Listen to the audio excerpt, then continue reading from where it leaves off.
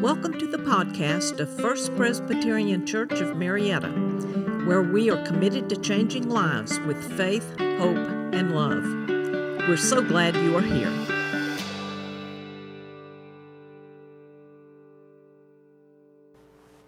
A reading from the Gospel according to Mark, chapter 9, verses 2 through 9. Listen for the word of the Lord. 6 days later, Jesus took with him Peter and James and John and led them up a high mountain apart by themselves. And he was transfigured before them, and his clothes became dazzling white, such as no one on earth could bleach them. And there appeared to them Elijah with Moses, who were talking with Jesus. Then Peter said to Jesus, "Rabbi, it is good for us to be here. Let us make 3 dwellings, one for you, one for Moses, and one for Elijah." He didn't know what to say, for they were terrified. Then a cloud overshadowed them, and from the cloud there came a voice, "This is my Son, the Beloved. Listen to him." Suddenly they looked around, and they saw no one with him anymore, but only Jesus. As they were coming down from the mountain, he ordered them to tell no one about what they had seen until after the Son of Man had risen from the dead. The word of the Lord.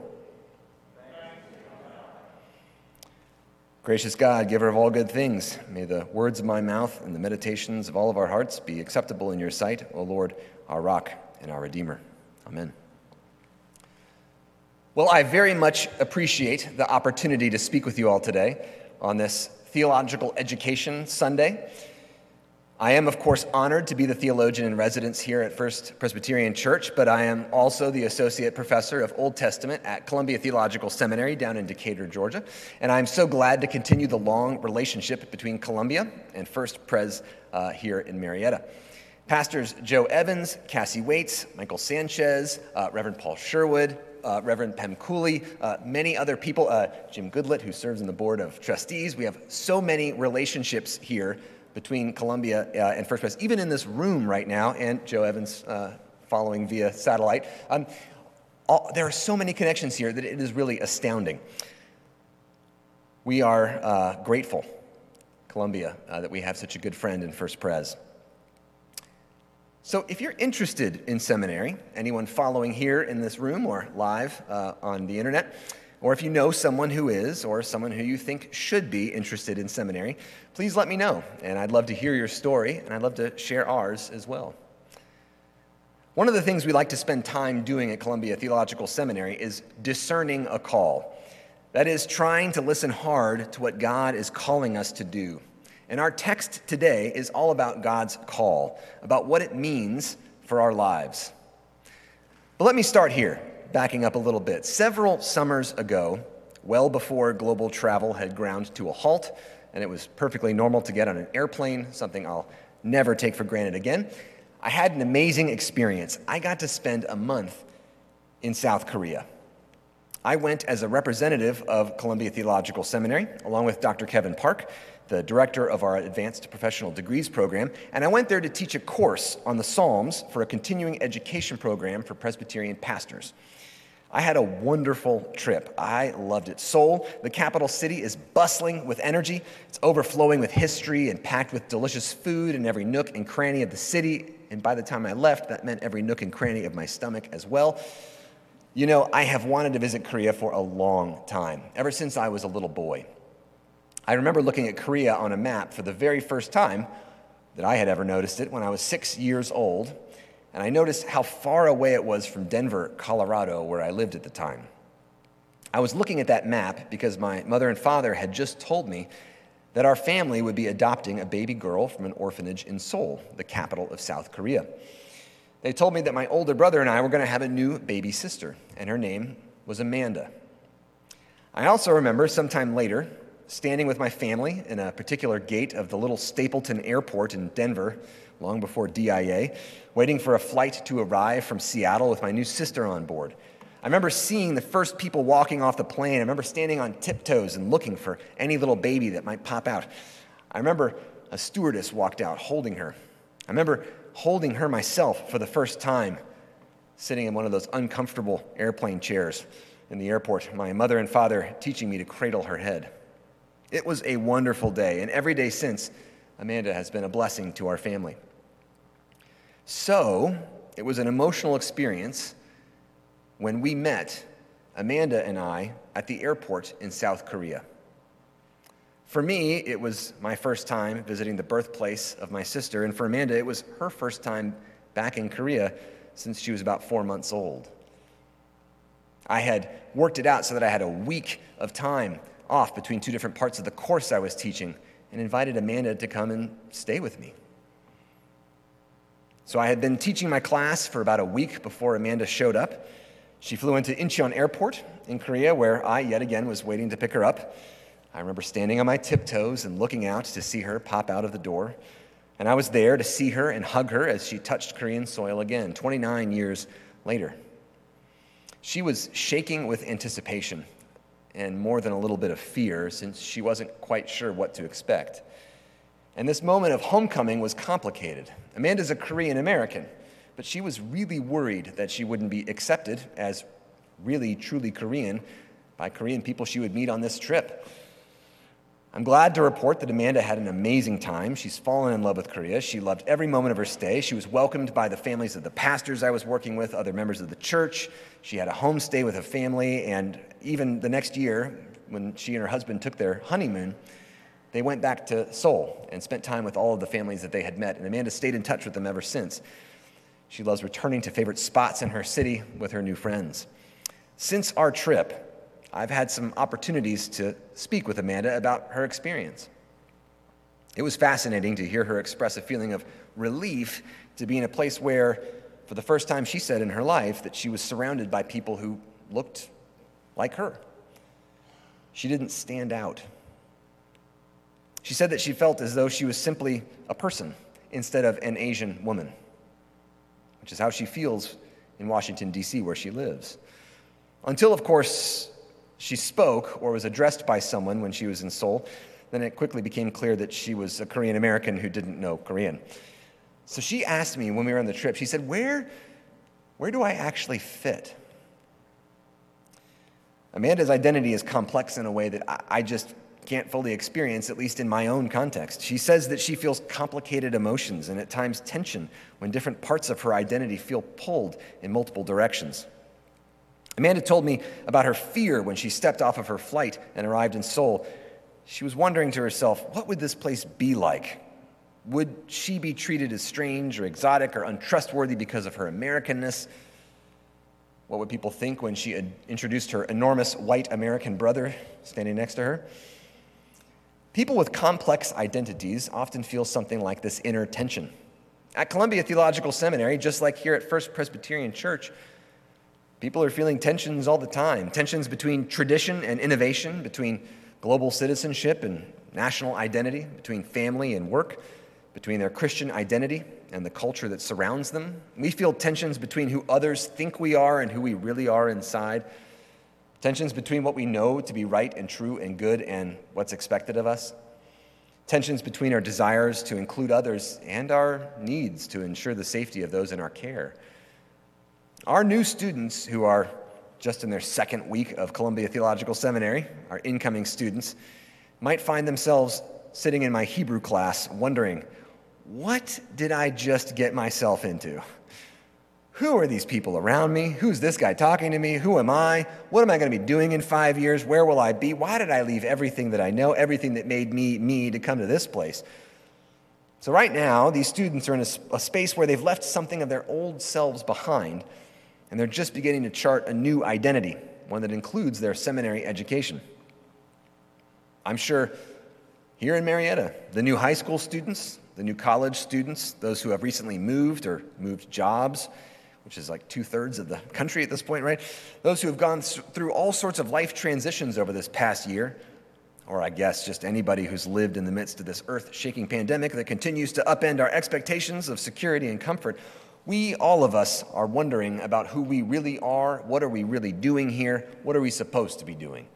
And if we're honest, we are always in the process of leaving behind an old self and stepping out into something new and different.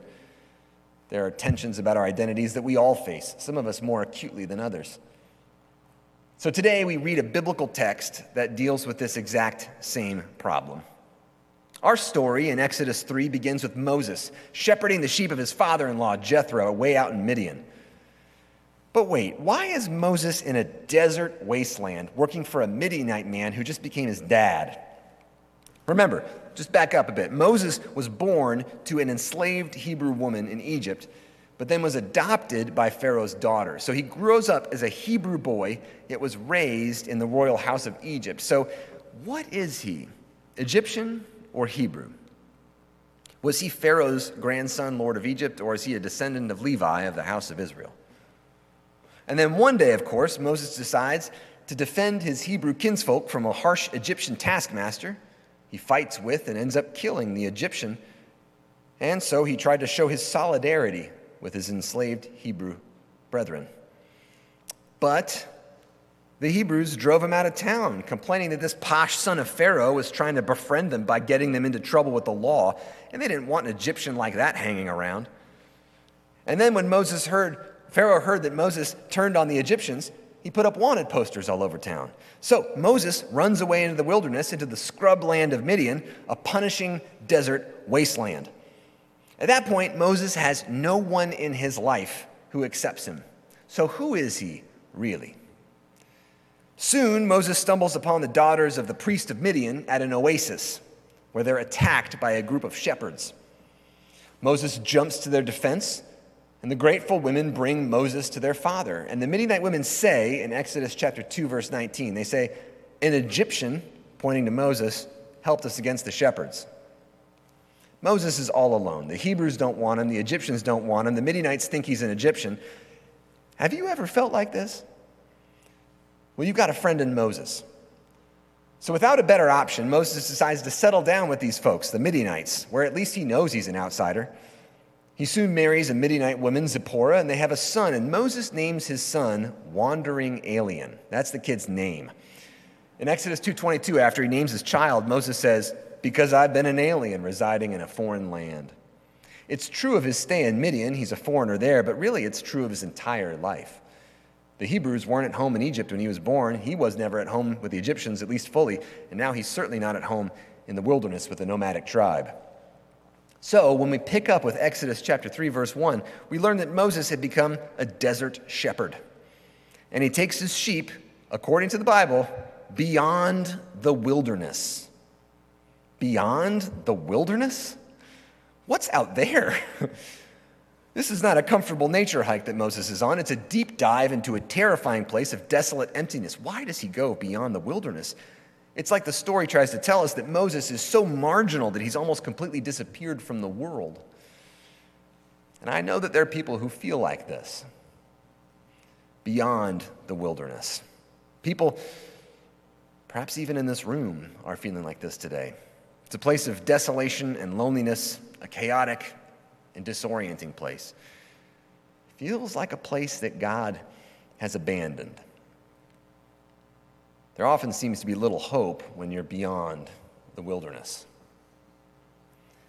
And yet, just as God looked with compassion on the Israelites in their groaning under Pharaoh, God takes care of Moses in this hour of need, and not from far away, but right up close. It seems that God's especially attentive to those who groan in the wilderness. Moses wanders unknowingly to the foot of the mountain of God. That's right, beyond the wilderness, that's where God lives. That's God's home.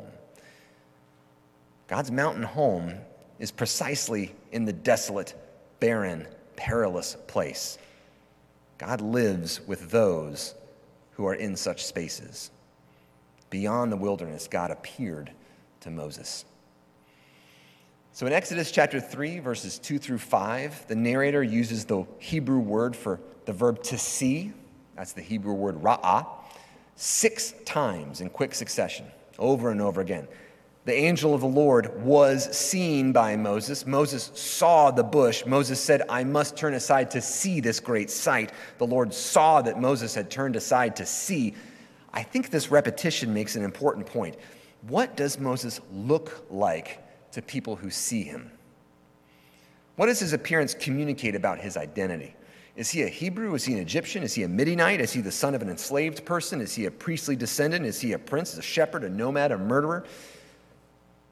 Do you sometimes wonder the same thing about yourself? What am I? What do people really see when they see me? What do I see when I look at myself? And more importantly, what does Moses look like to God? What does God see when God sees him? If I'm honest with myself, I certainly wonder what God sees when God sees me. Who am I really in God's eyes? What about my identity is actually important to God? When God appears to Moses, God says something that begins to answer these questions. God says in Exodus 3, verse 6, I am the God of your father, the God of Abraham, the God of Isaac, the God of Jacob. I am the God of your dad, your family. You've got a family, Moses. The Hebrew people may not really accept Moses as one of their own, but God does. God includes Moses not only as a Hebrew, but as part of the long story of the relationship that God has been building with the ancestors, struggling with, really, Abraham, Isaac, Jacob. God reminds Moses that he really does belong. But then, in order to help Moses discover his true identity, God gives Moses a mission. God tells Moses that God has heard the cry of the Hebrew people, and God tells Moses to bring the people out from Pharaoh's oppression. And this, I'm going to be honest, this seems like a pretty big task for someone whose life up to this point has been nothing but a succession of total failures. But Moses' response in verse 11 asks us to think about this core problem of Moses' life that he's been struggling with since the day he was born. Who am I that I should go to Pharaoh? Who am I? Moses has been asking this question every day. Who am I really? And what would you say? Who is he? God's response in verse 12 is unfortunately not very clear. Moses probably wants an answer. What are you? Who are you? Just tell me. God responds with this. It's in verse 12. I'll be with you. I will be with you. Who am I? And the answer is, I will be with you. My first impression is that this is not a very helpful answer.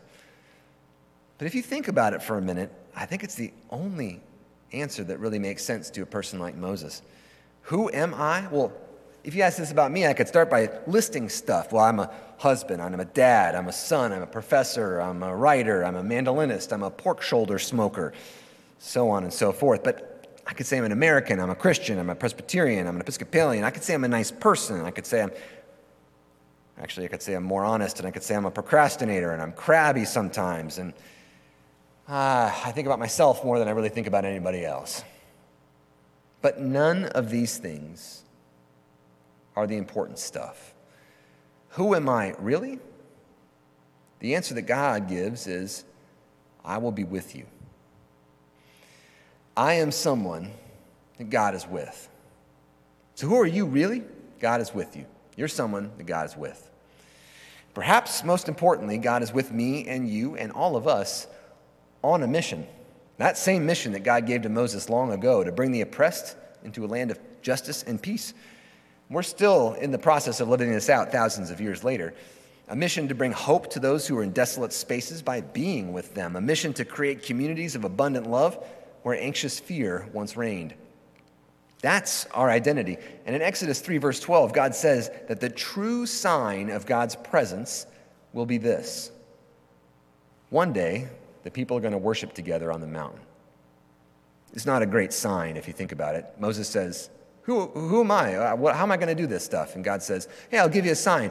After you do the things that I'm telling you to do that take a lot of courage, then you're going to worship together. That's the sign. Ta-da! Well, but Moses has even another question. In verse 13, Moses wonders what to say if the people ask for God's name. What God is this that sends Moses? Who are you, Moses wants to say. What is God's identity? If Moses is the one whom God is with, well then who's the God who's with Moses?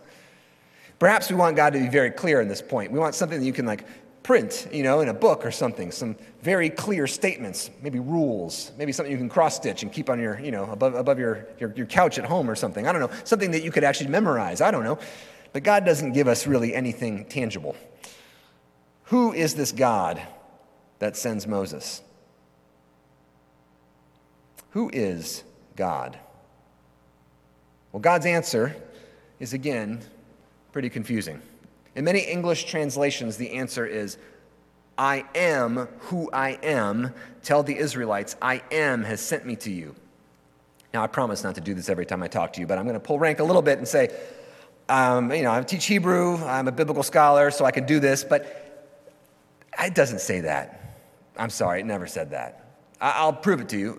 If you want to take my Hebrew class, feel free. We'll get into some more detail, but there's no way to say I am in Hebrew. It doesn't exist. There's no word for it. In Hebrew, you can say I was, and you can say I will be, but there's no word for I am. If you want to say I am hungry in Hebrew, you say I hungry. You leave out the present tense of the verb to be. You don't put it in. If you want to say I am old in Hebrew, like I'm old enough to do this, I'm old, you say I old. If you want to say I'm young, you say I young. If you want to say I was young once, you can say I was young once. If you say I will be old someday, you can say I will be old. There's good words for that, but there's no word to say I am. When we translate it that way, we're translating a Greek term. It came into being many years later. What does God say then? God says this verb, ehye. It's something that happens in the future. It's an imperfect verb, which means that it describes something that's in motion, unfinished, open to the future, not closed up yet. It's usually translated by the English future tense. In other words, the phrase given as God's secret name, ehye asher ehye, that's I am who I am. In Hebrew, it's ehye asher ehye. If you're going to translate that literally, it translates as to be I will be whatever I will be. I think it's a significant point. God is not something static or stable. I am whatever I am and I'll never change, right? No, God is completely understood and controlled, not by anyone else, but by God alone. I will be whatever I will be. God's free to decide whatever God is and whatever God will do. This is what we call the sovereignty of God, the very heart of God's identity. Who is God? Whatever God will be, that's God. It's not up to me. It's not up to you. It's not up to any books we read, any rules we try to create. God's God. But I think there's even more to learn from this secret name. As God says to Moses in verse 14, say to the Israelites, ehye, I will be, has sent me to you. Biblical scholars, especially one of my beloved mentors, Patrick Miller, reminds us here of verse 12. When Moses asked God, who am I that I should go to Pharaoh, God's answer was in Hebrew, ehye emak. I will be with you. And when Moses asked God, who are you? God's answer is, ehye, I will be, whatever I will be. It's the same word. Who am I? I will be with you. Who are you? I will be whatever I will be.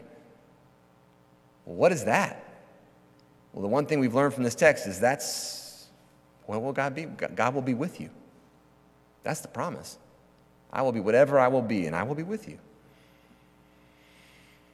The conversation goes something like this. Who am I? I will be with you. Well, then who are you? I'll be whatever I want to be. But remember, I'm with you.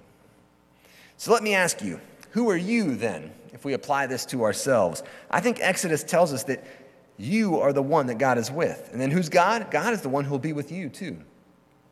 In one way, this sounds all like illogical nonsense. It's circular reasoning, right? But in another sense, it's the bedrock of truth, and there's nothing deeper. This story teaches us that humans find our identities, our calls, our vocations, both communal and individual, in relationship with God. At your core, you're not your failures or your successes. You're not your earthly importance or your unimportance. You're not your moral uprightness or your most secret struggles, your best moments or your worst moments. Those aren't you. You are the one that God is with. Exodus 3 is, of course, known as the call of Moses. When he's not only called by name, it's where God also allows Moses to call God by God's name, which is this slippery thing, I'll be with you. But also where Moses is called to the mission. And we understand God only through relationship that we experience in community, which God refers to in verse 15. God says, "You shall tell the people that Yahweh, the God of your ancestors, the God of Abraham, the God of Isaac, the God of Jacob, has sent me to you." Yahweh, the sacred name. That's a version of Ehyeh. Ehyeh means I will be. Yahweh means the one who makes be, the one who will make it be. That's God's secret name. It's not really a name, is it? Sort of, yes? But it's a point more than it is a name. God creates, sustains, restores our identities, which we only truly find in participating in God's mission to the world, bringing good news to those oppressed, displaced, despondent. That's the true name of God, and that's our true name too. God didn't abandon Moses because of his struggles. In fact, God worked through Moses precisely because of his struggles. Moses could speak to Pharaoh because he grew up in Pharaoh's court. Moses could lead the Hebrews because he was a descendant of Levi, eventually at least. Moses knew the importance of communal justice because he was fully aware of his identity as a sinner and even a criminal. Moses knew the way to the promised land because he wandered those wildernesses and even beyond the wilderness for many years. Moses was attentive to the aliens, the orphans, and the widows, like God told him to be, because he too had been a poor wanderer who was taken in by Jethro, a foreign father, and given a home there. That was Moses' second adoption, by the way. But Moses' inner tensions were not just problems. They were opportunities for God to work wonders. May we have eyes to see these same opportunities and gifts in ourselves and in the lives of others. And if you've wrestled with your own purpose and identity, with your own sense of vocation and call, remember this: God's with you, and that's who you are. When Jesus wanted to reveal who he truly was on that mountain when he was transfigured, Moses and Elijah pop up out of nowhere. Because if Jesus wants to show us who he truly is, the only really way to do that is to show us who he's with. And Moses and Elijah matter because God is with them. Peter and James and John are supposed to take the hint. Y'all are knuckleheaded, broken down fishermen, but that doesn't matter. What matters is that you're the ones that Jesus is with. And when Jesus wants to reveal his true identity, he does it by being with his followers. That makes me remember what Jesus said to Matthew. I said in Matthew 28:20, said to his disciples after he had risen again, when he gave his disciples the Great Commission. They're called to be who they really were. Remember, I am with you always to the very end of the age. So be it. Amen.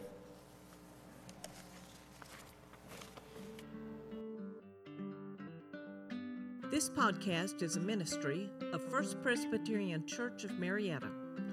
Come join us Sundays at 189 Church Street, Marietta, Georgia, or visit us online at fpcmarietta.org.